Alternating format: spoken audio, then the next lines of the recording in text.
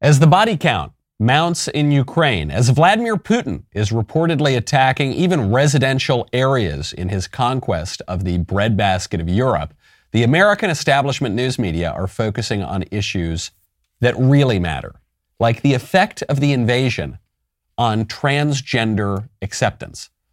CBS News is reporting that, quote, transgender acceptance in Ukraine is not widespread, and changing legal documents to match gender requires a long process with psychiatric evaluations. I suspect the psychiatric evaluations go something like this. Sir, do you think you're a woman? No? Okay, you pass. Yes, you do? Sorry, you fail. Would seem like a pretty straightforward psychiatric examination. I digress. The network goes on. Quote, CBS News spoke with one woman in Kyiv who is now battling a war within a war amid Russia's invasion. The woman, of course, is a man, and the war within the war is a sexual delusion presently being crammed down everyone's throats by an increasingly decadent secular West. But the news report is actually a helpful reminder to the warmongering globalist liberals who 2 weeks ago couldn't have pointed to Kiev on a map. It reminds them, Ukraine is not your toy. It is not merely the area of the world where you can superimpose your own delusions and your own preferences. Ukraine is a nation and a people with its own beliefs and customs and interests and way of viewing the world. And maybe if our leaders in the West had had even a modicum of humility and prudence, maybe if they had shown just the teensiest, tiniest bit of respect for those national differences and for Ukraine's unique and uniquely vulnerable place in Eastern Europe, perhaps we wouldn't all find ourselves today on the brink of World War III. But I suppose that sort of basic competence and judgment is too much to ask of a ruling class that can't tell the difference between boys and girls. I'm Michael Knowles. This is The Michael Knowles Show.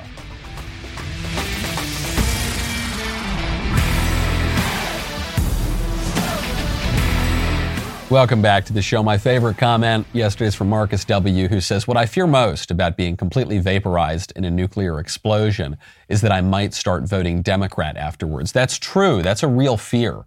People don't consider that even after the world goes up in the bright flash and the mushroom cloud, Democrats will continue to win elections. They'll probably win them by a greater margin than ever before. Now, when you want to try to protect yourself, if you think things are going south, you got to get out of Dodge. You got to make sure that you got wheels to do it in, which is why you got to check out Rock Auto. Right now, go to rockauto.com, enter the word Knowles in their How Did You Hear About Us box so they know that I sent you. And then send me a thank you note, because when you go to rockauto.com, you are going to save so much. You could save 20%, 30%, 50% on your auto parts for the exact same auto parts. You don't need to drive to the brick and mortar store. You don't need to answer 1,000 questions. You don't need to wait for the guy to go in the back only to not have your part so that you got to go back and you got to go online. Just pull out your phone right now.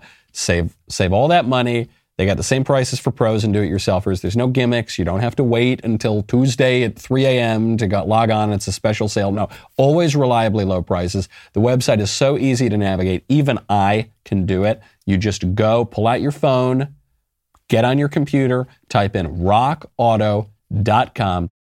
You can see all the parts available for your car or truck. Go get them now and then write Knowles, Knowles, in their How Did You Hear About Us box so they know that we sent you. The libs make everything about creepy sex. They make everything. Every single thing is about their own weird sexual hang-ups. School. You go to school now. You don't learn your reading, writing, and arithmetic. You learn about transgenderism and thruples and all sorts of weird, kinky sex stuff. Even a war in Europe, the first major land war in Europe since World War II, they somehow make it about creepy sex, because I'm sure that's what the grandmothers who are in their bunkers right now in Kiev, that's what they're worried about is, oh boy, can the drag queens, do they really feel they can express themselves with the bombs going off? I sure hope. We got to fix that problem first. Then we can deal with the tanks that are rolling into our city. The left is obsessed with weird, creepy, destructive sex. You saw this the other day with John Oliver.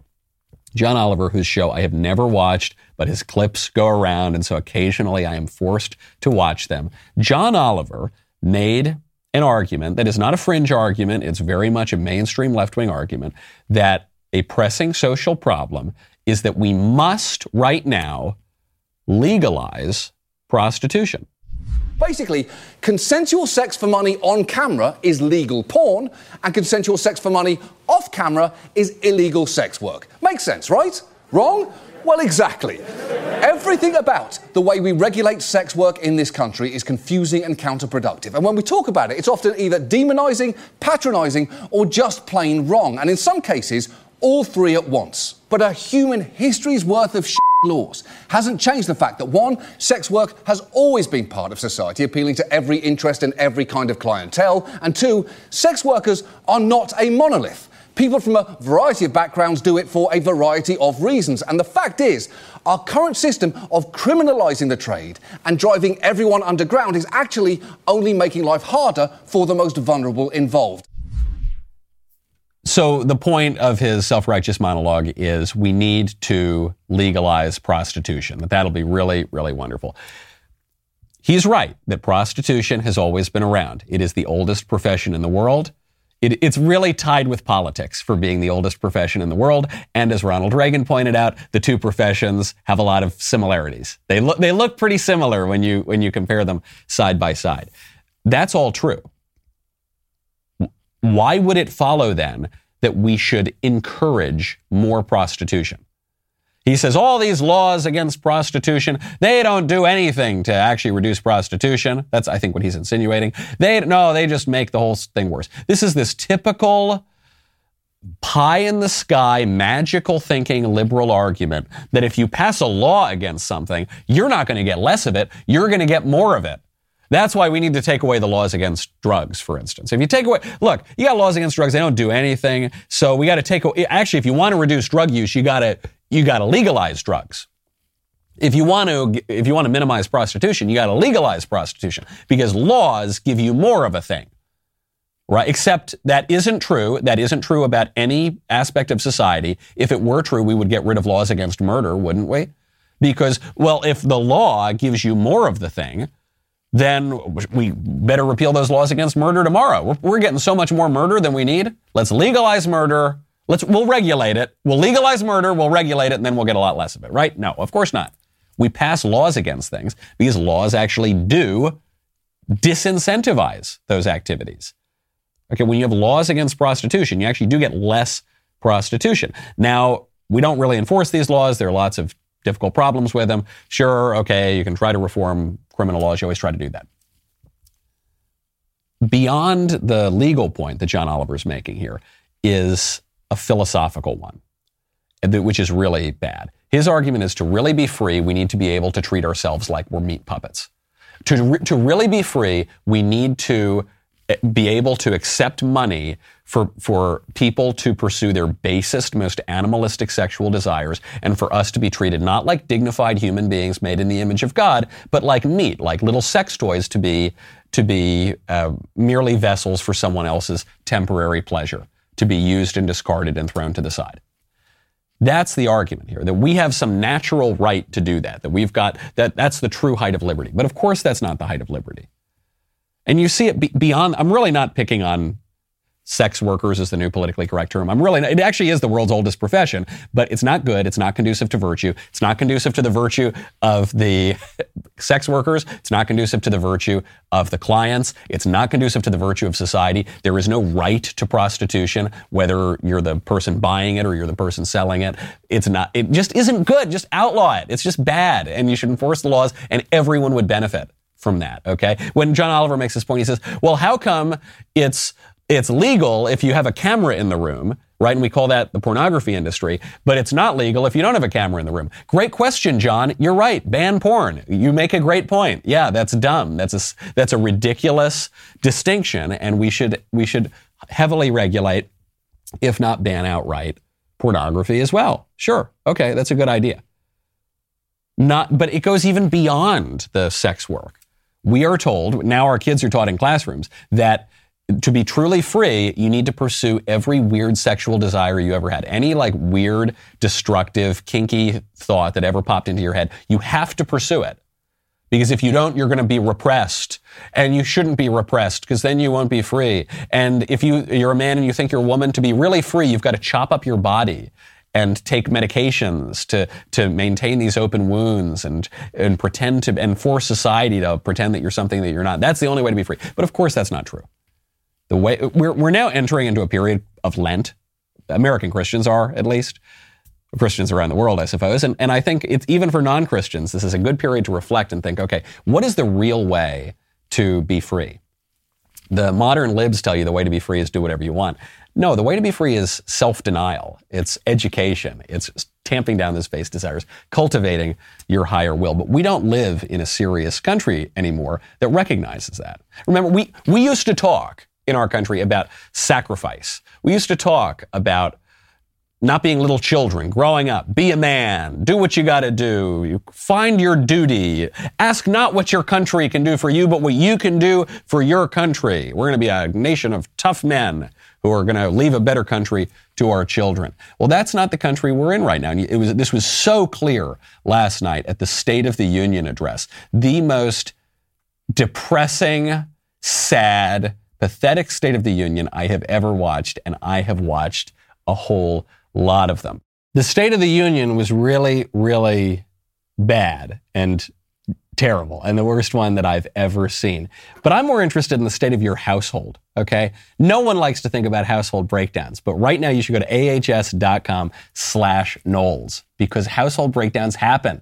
They happen way more often than you would like. That is why it pays to have a plan from American Home Shield to help cover the costs to repair and replace things like your heating system, like your air conditioner, like your fridge. They also know that no two homes are the same. That's why they have new options to help you find just the right coverage. If American Home Shield can't repair the covered item, they will replace it. American Home Shield members get more coverage options, fewer exclusions, from HVAC systems and plumbing to kitchen appliances. Their plans help protect parts of up to 23 essential home systems and appliances. Coverage available no matter how old your systems and appliances are. Plus, they're offering an exclusive $50 off for members of our community here, for listeners to the Michael Knowles Show. So keep your home up and running and keep your budget on track with American Home Shield. Right now, our listeners can take $50 off their most comprehensive plans. Go to ahs.com/Knowles. Save $50. ahs.com/Knowles. Save $50 off any plan. American Home Shield. Be sure with the Shield. Service fees, limitations, and exclusions apply. See plan for details. I do want to get back to Ukraine because that matters a lot more to world security and the prospect of World War III than whatever nonsense Joe Biden was talking about last night in the State of the Union. But there are a few things I've got to cover because they were alternately hilarious and pathetic. The saddest part of the State of the Union, very few people have pointed this out, was this moment where Joe Biden was trying desperately to name, he didn't have any accomplishments that he could name, so he just kept talking about things in the future. Right? He would say, instead of talking about the State of the Union right now and as a result of the last year of his leadership, he'd just say, in the future, we're going to do this, and next year we'll cure cancer, and 5 years from now, we're going to have Gumdrop Candy Mountain. It's going to be really great. At one point, though, the Democrats started chanting, USA, USA.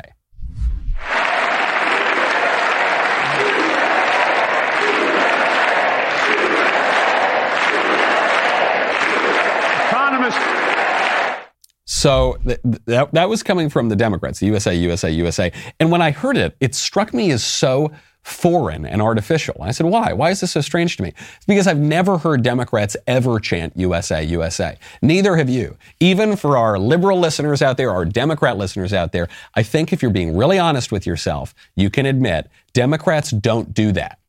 That's a Republican thing to do. Right? Because what Democrats do is they protest the American flag. They teach in schools that America is a racist, bigoted, terrible country that's always been awful to black people and minorities and Indians and women and everyone who's not a straight white man with blonde hair and blue eyes. America's just really been awful. They spread evil all around the world. We're just the worst country ever, and we've got nothing to be proud of. That's what the Democrats teach, okay? But what I think happened is the Democrats got their pollsters out there, and they know that this is a midterm election year, and they realized that hating America doesn't play very well in Peoria. And so they said, okay, we've got to change this. Hey, Democrats. And all the members of Congress have a script for these things. So they've got the little script, okay, applaud here, stand up here, chant, and I guess one of them was chant USA, USA. Just do an impersonation of a Republican. Do an impersonation of a conservative during the Trump administration, standing up USA, USA. You could see on the dais up there behind Joe Biden, you have Nancy Pelosi and Kamala Harris, and they're there for the USA, USA, and they don't know what to do. They're not chanting. They're kind of clapping in the rhythm. I've never heard this before. USA, US. It reminded me during COVID. You remember Andrew Cuomo, before he fell from grace. Andrew Cuomo was caught on camera and he said, Donald Trump says, make America great again. America was never that great. America was never that great. That's what he said. A damning line. I think he was speaking for a lot of Democrats. Don't forget, Andrew Cuomo is considered a moderate Democrat, so it wasn't even some fringe line, but they just believe America was never that great.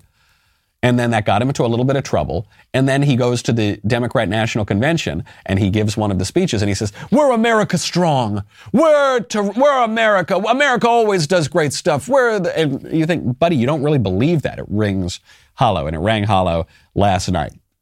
The creepiest moment, I thought, of the whole State of the Union was at the very end when Joe Biden started to ratchet up the radicalism a little bit, and he started pushing his radical abortion law to codify Roe versus Wade, which very possibly could be overturned in the new Supreme Court session. He wanted to codify that into law. So even if the court gets rid of the fake constitutional right to abortion, it'll still be a national law, and every state in the country is going to have to kill babies, and no state, no people has the right to say, no, we don't want to kill babies in Texas or Tennessee. So Joe Biden was talking about that. He came up with a new euphemism for abortion. Advancing liberty and justice also requires protecting the rights of women. The constitutional right affirmed by Roe v. Wade, standing precedent for half a century, is under attack as never before. If you want to go forward, not backwards, we must protect access to health care, preserve a woman's right to choose, and continue to advance maternal health care for all Americans. Maternal health care. We've heard a lot of euphemisms for abortion over the years. We've heard reproductive rights. Ironic, because abortion stops reproduction and it's not right. We've heard women's health care, which is very, very vague, right? I call my grandmother. I say, hey, Grandma, how you doing? She doesn't say, well, Michael, my hip hurts and my friend died and the car broke down. But hey, at least I have my right to abortion, right? That's not what all women mean by health. Quite the opposite. But this was the first time I'd ever heard this one, and it's the most ghoulish one of all. Maternal health care. See, the Democrats use these euphemisms for abortion because they don't want to admit that abortion it necessarily involves killing a baby. So they won't even acknowledge that the baby's real most of the time. They'll say, no, it's just women's health. Oh, it's just a minor medical procedure. It's reproductive rights. Right? They'll equate it with contraception. The idea that you're going to stop it before it even becomes a baby. But maternal health care is acknowledging that the woman getting an abortion is already a mother. Maternal health care is acknowledging that the baby really is a baby. In the fullest sense of the word, you're calling the woman getting an abortion mommy. And mommy is going to snuff out her little baby if Joe Biden has his way. And mommies aren't even going to have the right to get together and pass laws in their states to outlaw killing babies if Joe Biden gets his way. That is some spooky stuff from allegedly the moderate Democrat, from allegedly the Catholic Joe Biden. I'm personally pro-life, but politically I'm pro-choice. He used to do that. You remember that? That was a little song and dance that Democrats came up with decades ago to get themselves out of that tight spot on abortion, especially Catholic Democrats. Mario Cuomo did it in New York. But now they've totally gotten rid of that. And Joe Biden doesn't believe a damn thing that he pretends to believe in. All he cares about is saying the things that are popular in his party and maintaining power. So now he says, yeah, it's maternal health care. Yeah, it's a baby. Yeah, you pro-lifers, you were right. It's a baby. And we're coming for him. Spooky, spooky stuff. And then the silliest line of the night was when Joe Biden said that what Democrats support is not defunding the police, not abolishing the police. Actually, Democrats want to fund the police. proven strategies like community violence interruption, trusted messengers, breaking the cycle of violence and trauma, and giving young people some hope. We should all agree the answer is not to defund the police. It's to fund the police. Fund them. Fund them. Yeah, fund the police. That's what we support. We're Democrats. We support funding the police. Even though we just spent 2 years not only threatening to defund the police, not only having AOC say abolish the police means abolish the police. It doesn't mean move money around. It means you're actually going to get rid of the police. Rashida Tlaib, Ilhan Omar, not just them, but DAs, Democrat governors, mayors all around the country actually defunding the police. That's why we have an historic crime surge right now. You've got murders, in particular, violent crime, way, way up over the last 2 years because of actual Democrat policies that were already implemented. And then Joe Biden gaslights everyone and says, we support funding the police. No, you don't. No, you don't. Prove it, Buster. Well, no, and then all the Democrats, they stand up there and they applaud. They haven't changed one iota of their policy. They haven't pushed for a tough on crime bill in the Congress, those people who were in that room just there. I haven't seen a Democrat tough on crime bill anywhere in the country. So it's just a lie. They realize that voters around the country don't like it, that now that gangbangers are shooting bullets through their windows, and that they know that Democrats are directly responsible for this. And so they say, okay, guys, hey, let's get us through November. We support funding the police, don't we? No, you don't. It's just total BS. And then that's all I'm going to play of the State of the Union. I can't bear it. I sat through it once. I don't need to sit through it again. All right. I did my duty to you people, because I know that you didn't watch it. So I sat there. I took the slings and arrows. It was a good way to get ready for this penitential season. I sat there and I did it, but I'm not watching it again. The first 10 to 20 minutes of it, though, were not a State of the Union address. The first 10 to 20 minutes were a State of the Putin address. Did he even mention America during the first 20 minutes? I don't think so. I was waiting for him. I said, it's the State of the NATO, State of the European Union. All he was talking about was Ukraine. And he didn't offer anything productive on Ukraine. He didn't say, here's how we're going to end this war. Here's how we're not going to escalate and avoid World War III. Here's what we should have done differently, because very specific Biden policies led to this moment in Ukraine, as I covered on the show some days ago.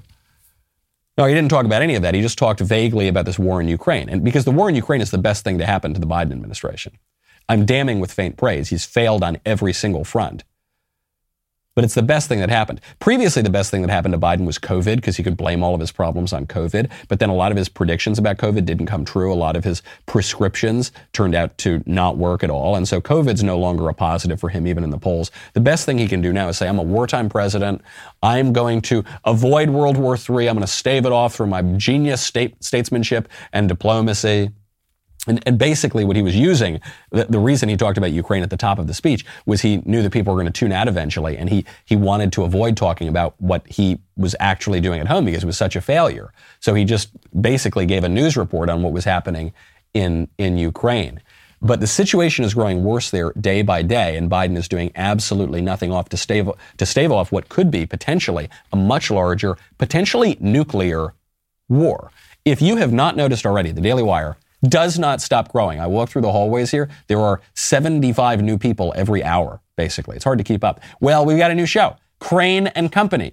It is just more evidence the Daily Wire is going to keep on chugging along. Crane and Company is a daily sports show hosted by former athletes and coaches Jake Crane, Blaine Crane, and David Cohn. They are joining forces with the Daily Wire to bring you all the sports you love with none of the woke nonsense attached. When you tune into Crane and Company, you will be getting in-depth sports analysis, informative interviews, predictions, and wagers, and constant live chat engagement with the listeners. Tune in live today, 3 p.m. Eastern, every weekday at dailywire.com or on YouTube. You can also listen to the podcast on Apple Podcasts or the platform of your choice. I would really recommend you go and subscribe on Apple Podcasts right now because the show is jumping up the charts. It's really going to irritate ESPN. So let's go do it. Give them a 5-star review. Also, no book is too controversial for the Daily Wire to take on. That is why we've started our own publishing wing called DW Books. We're excited to be publishing 12 Seconds in the Dark by Sergeant Mattingly, the true story of what really happened the night of the Breonna Taylor shooting. Mattingly is a 20-year police veteran. He takes readers inside his department's response and debunks the lies that have been recklessly shared with the public. Take a listen. It was very chaotic. It was very quick. Instantly, I knew I was shot. Breonna Taylor, she was caught in the crossfire of those bullets. As soon as your brain's registering, it's already over. The media got so many things wrong in this case, saying we had the wrong apartment, her name wasn't on the warrant, she was shot and killed in her sleep in her bed. These are lies. This is not true, and all the while you're hearing all these outside influences from athletes and Oprah and Ellen DeGeneres and Kamala Harris and Joe Biden, all those people coming and attacking you, putting your name on their account saying he should be in prison, all these things that they have no idea what they're talking about. But they have such influence. The more we attack police for doing their job, the less good qualified police you're going to have. When you read 12 Seconds in the Dark, you will find out the truth of what really happened the night of the Breonna Taylor raid. In a world where voices like his are censored, this story is incredibly important. We're so grateful to have this brave truth teller on board. The book's out March 15th. It's available for pre-order now on Amazon or anywhere you buy your books online. So get your pre-ordered copy today, because I can promise you it will sell out. We'll be right back with a lot more.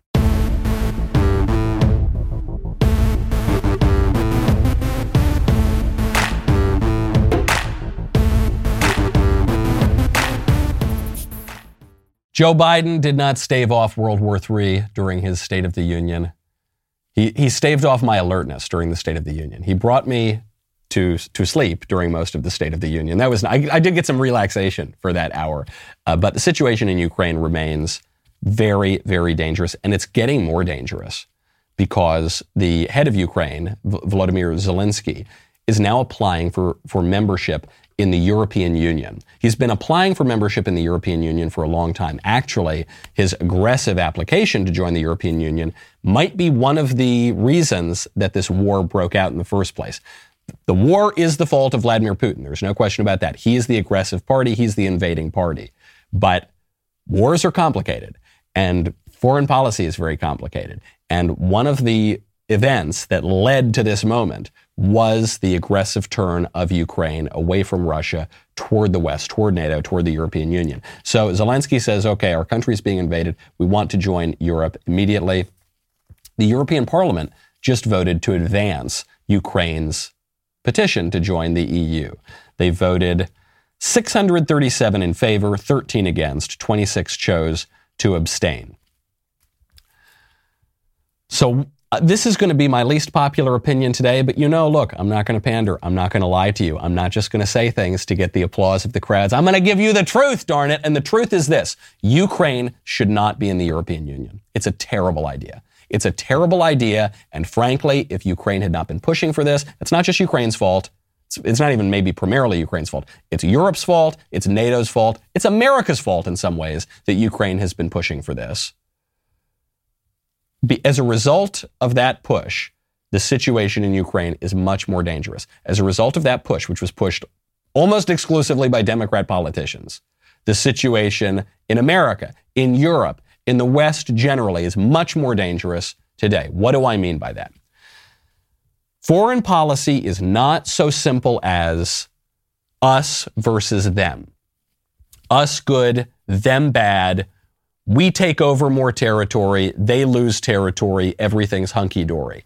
Foreign policy is not that great. I totally understand why Ukraine wants to join the European Union. If Ukraine joins the European Union, Ukraine's younger citizens in particular can leave Ukraine. And that's what a lot of it is about. They want to leave Ukraine because Ukraine does not have a great economy, does not have great social prospects. So like a lot of people in Eastern Europe, they want to flee their countries and go to the more prosperous Western states, and before Brexit, so that they could go to the United Kingdom even and be wealthier and have a more prosperous life. That's what a lot of it is about. Beyond that, Vladimir Putin is an autocrat and a bully and a jerk, and so Ukraine does not want to be too closely tied to Putin. They want to be more closely, some people in Ukraine want to be more closely tied to the West. And the West has welcomed this and encouraged this. There is such a thing as buffer states. At least there used to be. I'll give you another good example of this. During this war that's broken out in Ukraine, Switzerland did something really unusual. Switzerland took a side. Switzerland famously remains neutral during wars. Not even the Nazis can get Switzerland to stop remaining neutral. Switzerland has survived for so long as a unified political community, in no small part because they remain neutral. Why do they remain neutral? In part, it's because of their geography. In part, it's because of their history. Neutral states and buffer states can be a very good thing. They can help the world order. Do we think it's a really great idea for two rival powers, NATO / the European Union / America, because it's American leadership, right up, totally sharing a huge border in really crucial areas with Russia, its own power, which is not part of Europe, which is not part of NATO, which is not part of the West as we understand it? Do we think it's a good idea for two really strong rival powers to just be totally up against one another everywhere all along the border? No, I think that's a dumb idea that historically doesn't work out very well. That's why there's such a thing as buffer states. And for buffer states to remain relatively safe, they've got to play both sides. They've got to maintain decent enough relationships with both of the rival powers. That's what Ukraine had been doing for a long time. Then the West believed, leading up to 2013, 2014, that Ukraine was a little too friendly to Russia or not sufficiently friendly to Europe. So what the Western powers did was encourage protests and actually fund protests in Ukraine to oust the somewhat neutral, slightly more pro-Russian government to install a more pro-Western government. Then in 2017, you saw a big push by Ukraine to join NATO and the EU. That has only increased in 2020 and 2021. And now you see war break out. Why would war break out? Because, yes, Putin is a jerk. He's a terrible guy. He kills journalists. He's a horrible person. Vladimir Putin also sees that Russia has interests, and it is very much not in Russia's interests for Ukraine to be a full-on EU, European NATO member state. That Vladimir Putin says it's an intolerable security threat. Whether or not that's true or not, he might be exaggerating things. But in terms of Russia's interest, this is really bad. Had Ukraine remained basically a buffer state, I seriously doubt there would be a war there right now. I don't think Putin would have invaded as far as he did. I mean, frankly, his invasion of Crimea came as a result of what happened in 2013 and 2014 in Ukraine. Would he have even invaded Crimea had the government not changed then? I'm not so sure. Whether he would have or not, I don't think you would have seen this full-scale invasion right now.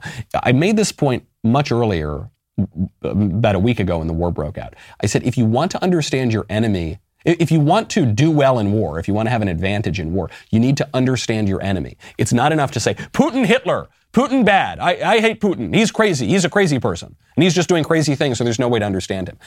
Yeah, maybe he's got some problems, but I think he is also largely a rational actor who is pursuing the national interest of Russia. And if you want to maintain world peace, you've got to balance those interests. And just having NATO and the European Union gobble up everything is not necessarily the most prudent strategy. Well, what about Ukraine? They don't want to be tied to this lunatic Putin. They want to join Europe. Yeah, maybe they do. But maybe that's not the most prudent thing for them to do. Buffer states are a good thing. Yoram Hazony, the Israeli philosopher, pointed this out yesterday. He said Jordan has remained basically neutral. They've acted as a kind of mediator between Israel and the Arab world for many decades. That's a good thing. It's actually kind of nice to have those buffers. It's nice to have states where the great powers don't feel threatened and they can actually talk to one another. But our leadership will not engage in that kind of sophisticated. It's not even that sophisticated. It's kind of basic thinking. Today, it might be considered sophisticated. It used to be considered elementary. They refuse to do that. So Nancy Pelosi, she goes on television. She goes on MSNBC and she says, you know the reason for this? You know what led to this invasion? It's because Putin had COVID and his brain is all foggy. I don't know what is the matter there. I've talked to heads of state who have met with him, and they just take at face value the evil that he is putting forth as something that we have to deal with. They're not making a diagnosis of his health. Some people say he has cancer, and some people say he has brain fog from COVID. Other people just think he's a complete raging bully. But whatever it is, the people of Ukraine are paying the price for it. Now, the only true thing she said there Well, a couple. Yes, he's a bully. Yes, he's a bad guy. The people of Ukraine are paying the price. Does Vladimir Putin have cancer? I don't know. Maybe. I'm not his doctor. Does Vladimir Putin, has he been feeling a little under the weather since COVID? Yeah, maybe. I don't know. He didn't invade Ukraine because of brain fog from COVID. You simple-headed woman. This is why we got into this mess, is because of this kind of stupid, sophomoric thinking about foreign policy. Vladimir Putin believes that it is in his interest. He doesn't just have brain fog. He doesn't just have cancer. He doesn't just have some personality disorder. He has interests, okay? And mostly Democrats, mostly liberal politicians in the West decided to recklessly upend all of those interests in Ukraine. And they might say, well, it was in the interest of the Ukrainian people. Oh, is it? I don't think that bombs raining down on Kiev is in the interest of the Ukrainian people. I don't think that needlessly provoking the other still significant nuclear power on the other side of Ukraine is necessarily in the Ukrainians' interests. I don't think that it is in the Europeans' interests. I don't think it's in America's interests. I think that we're on the brink of World War III potentially. I don't think that's in anybody's interest. Ironically, the only person whose interests this really seems to serve is Vladimir Putin, who at the end of this very well may have greatly expanded his country and conquered the breadbasket of Europe. That's what you get for your simple-headed, compassionate, empathetic, humanitarian policy in Ukraine. Is Ukraine doesn't exist, countless civilians are killed, Europe loses an important buffer state, and Russia expands. Smart move. Really, really smart stuff, guys. The road to hell is paved with good intentions. Not that I'm convinced that the Western liberals who have been pushing for this policy necessarily have good intentions. I've got the funniest fact check I have ever read in my entire life. Okay, so here's the fact check from USA Today. The fact check is about a claim that Ukraine not only had obviously been cozying up to the West for many years before this invasion, but that specifically they'd been cozying up to liberal politicians in the West because liberal politicians are the ruling elite in the West. And specifically, they'd been cozying up to the Clintons. So here's the claim. You probably have seen it going around Facebook or Twitter or Instagram. The claim is that Ukraine was the largest donor to the Clinton Foundation from 1999 to 2014. Okay, and USA Today takes this up. They say, here's the claim. Similar rumors about Ukrainian financial donations to the Clinton Foundation have gained traction on Twitter. Representative Marjorie Taylor Greene promoted an iteration of this claim during a February 19th rally. Fact, Ukraine was the single largest donor to the Clinton Foundation. This gained 100 likes. But the post misrepresents a chart from 2015, which ranks individual contributions to the foundation based on nationality. As factcheck.org reported in 2019, the Clinton Foundation hasn't received donations from the Ukrainian government. I'm going to pause it right there. The Post never said that the Clinton Foundation got money from the Ukrainian government. By the way, Democrat elite political operatives have gotten money from the Ukrainian government. When you think of Hunter Biden, for instance, has a no-show job with a state energy company, Burisma, in Ukraine. That is the Ukrainian government giving money to Democrats. But okay, let's put that aside. The Post never says the Ukrainian government was the largest donor to it said Ukraine. Ukraine, the people of Ukraine, through its various channels, was the largest donor to the Clinton Foundation. USA Today reached out to the social medias who shared this claim for comment. Do you want to recant your claims, people? Your stupid, crazy conspiracy theory. Well, wait a second. Hold on. The Wall Street Journal. Oh, hold on. So the headline says the Post's misuse reports on individual donations. So how do they misuse it? The Wall Street Journal published a report in 2015 on individual donations over $50,000 made to the Clinton Foundation, 1999 to 2014. The article included a chart listing the top foreign donors. Ukraine tops the list, but the graph doesn't support the claim in the social media posts. Hold on. The social media post says, from 1999 to 2014, Ukraine, top donor to the Clinton Foundation. The fact check says, in this chart from 1999 to 2014, Ukraine tops the list, but the graph doesn't support the claim. That is literally the claim. That is, in those exact words, that is the claim. But no, fact check.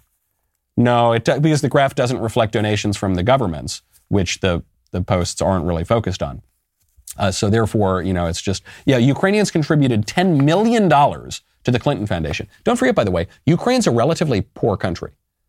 Where did this $10 million come from? I don't know. Do you think some of it might have come from kind of dodgy oligarchic sources in Ukraine? Oh, I don't know. I'm just asking questions. Ukrainians contributed $10 million, more than any other nationality. Most of that money came from Ukrainian businessman and philanthropist Viktor Pinchuk. Viktor Pinchuk's foundation, based in Kiev, donated $8.6 million to the foundation between 2009 and 2013. The article notes that Pinchuk has close government ties, and he served as a member of Ukrainian parliament from 1998 he's the son-in-law of former Ukrainian president Leonid Kuchma. Your fact check is proving the posts to be 100% completely correct. Therefore, these liberal fact checkers, quote unquote, rate it 17 million Pinocchios, total lies, fake news. Fake news, censor anyone who reports on the truth between the Democrats' crooked relationship between Ukrainian oligarchs and crooked politicians here in the United States. Fact check, totally false, all the facts are true, but the fact check is false. The reason, by the way, that liberals post these ridiculous fact checks where the headline says fact check, Republican claim totally false, fake news, and then in the article they admit that the facts of the matter were totally right. In the article, they note that there were things the Republicans actually said were totally right. The reason they do that is because these fact-checking organizations have relationships with all the big social media companies, and the social media companies rely on the fact-checkers to determine what will be promoted or censored in the algorithm. So even if the fact-checkers, quote-unquote, have even the modicum of integrity to admit that the claims are true in the article, as long as the final verdict is that this is fake news, it will be censored, as this sort of information has been now for years. I tell you, though, even though the Clintons have a very crooked relationship with the Ukrainian government, and even though Democrat politicians in many ways are the single most responsible group of people for leading up to the geopolitical situation in which Vladimir Putin invaded Ukraine, even for all of that, I in some ways long for the Clintons. I long for the days. I have nostalgia for the Clintons. And part of that is because at least the Clintons are smart. At least the Clintons are relatively competent people. Crooked, probably led to a much worse world now that but at least they were sort of intelligent. The same cannot be said for our current ruling class. Kamala Harris went on a radio show just yesterday. She was asked to explain the situation in Ukraine, and she did the best she could. If you're watching any level of news, even social media, you're seeing everything that's going on right now in the Ukraine. Break it down in layman's terms for people who don't understand what's going on and how can this directly affect the people of the United States. So Ukraine is a country in Europe. It exists next to another country called Russia. Russia is a bigger country. Russia is a powerful country. Russia decided to invade a smaller country called Ukraine. So basically, that's wrong. So the man said, break it down in layman's terms. He did not say, explain this to a toddler. He did. I don't know. Talk about the soft bigotry of low expectations. I don't know what Kamala Harris thinks of the listeners to this radio program, but I bet they've probably heard of Russia before. I have enough respect for the listeners to this random radio. They probably know like what a country is, and what Russia is. And layman's terms, darling, what does it mean? Why did it start? What can we do about it now? Who are the political players? You don't need to go into some high political theory. You don't need to be quoting Metternich to do this, but you can at least treat people like they're respectable adults who know what the nation of Russia is. But Kamala Harris can't do that. And frankly, I suspect that this explanation pretty much encapsulates her understanding of the situation. Frankly, this is a little bit more sophisticated than most Democrats have seemed to demonstrate in their understanding of the Ukraine situation in recent years. Ukraine country, Russia country, share border. If Democrats had known that and admitted that for the years leading up to this invasion, very likely it wouldn't have happened. And maybe they wouldn't have been so aggressive about, one, milking that country for all the resources it's got, sending all of their politicians' kids there to get money out of the crooked energy companies with obviously tacit promises that they're going to support Ukraine militarily, financially, politically, have them, oh yeah, oh, Ukraine, you want to join Europe? Oh, that sounds great. You know, my son Hunter needs a job. Yeah, no, it sounds great though. And I, Joe Biden, am the point person on Ukraine right now. And oh yeah, you want to join NATO? Wow, that'd be pretty nice for you, huh? If you join NATO. Yeah, well, maybe talk to my son Hunter. Maybe he'll work out the details for you. Hey, have you heard of the Clinton Global Initiative? You heard of the Clinton Foundation? Yeah, they're putting on a few fundraisers. They could sure use $10 million if you've got it. And oh yeah, no, and oh, okay, that's great. Oh, we'd love to support you. We have a great relationship. Let's deepen this friendship. What has that led to? That's led to right now the Russian annihilation of that country. Great job, guys. Great job. Speaking of laymen, speaking of taking complex subjects and trying to boil them down, Saturday Night Live is taking on COVID. And it is at once the most gratifying and infuriating skit I've ever seen. I think the biggest mistake the administration made was not providing more testing. But the UK had done tons of testing and had even more COVID. Good. Well, at least Biden finally sent out all those tests over Christmas. You mean the 2 tests for a family of 8 that froze in the mail? Okay, well, at least we have the CDC. I mean, they haven't always been perfect, but the science changed. How does science change? When I make a mistake at work, I don't get to say the science changed. At least we had outdoor dining. Oh, you mean when they built a smaller restaurant in the street? How was that outdoors? Oh, my God. Look, I went to a child's birthday party, self-careful, and they did gymnastics in masks. Don't. And then they went into another room and took off their masks to eat pizza. This is the end of me. So did they really need the mask? Oh, no. Did any of us ever need the mask? No! Ha ha ha ha. Ha ha, all those things that we made you do for 2 years, that we, the actual elite in America, the entertainment elite, the news media elite, ha ha, it was all dumb. Ha ha ha. And all you conservatives who said it was dumb from the beginning, and we called you Nazis and killers and murderers and took away your rights and censored you and tried to take your kids away from you in some cases. Ha ha ha, you were right. Ha ha ha, moving on. Ha ha ha ha. No, you don't get to make that joke. That's not your joke. That's sometimes you hear people say, that's not your word. That's our word. You can't use that. That's not your joke, libs. That's our joke. That's our political movement that we've been trying to do for 2 years. And you people in particular on Saturday Night Live, you have been so vicious, so malicious in your persecution of anyone who didn't want to wear the dumb mask or take the Fauci ouchie shot. That's so super duper safe and effective, and it totally stops transmission and infection of the virus, except whoopsie days, you take your 5th one because the first 4 didn't work that well. You don't, and they're just going to move on, and they're just going to, well, okay, it's State of the Union, okay, COVID's over, and we're just going to move on to the next thing. This is a midterm election year. Please, please, please, people, do not forget the state of our union is not particularly strong right now. We may still have it in our power to turn things around. Don't miss the opportunity. I'm Michael Knowles. This is The Michael Knowles Show. See you tomorrow.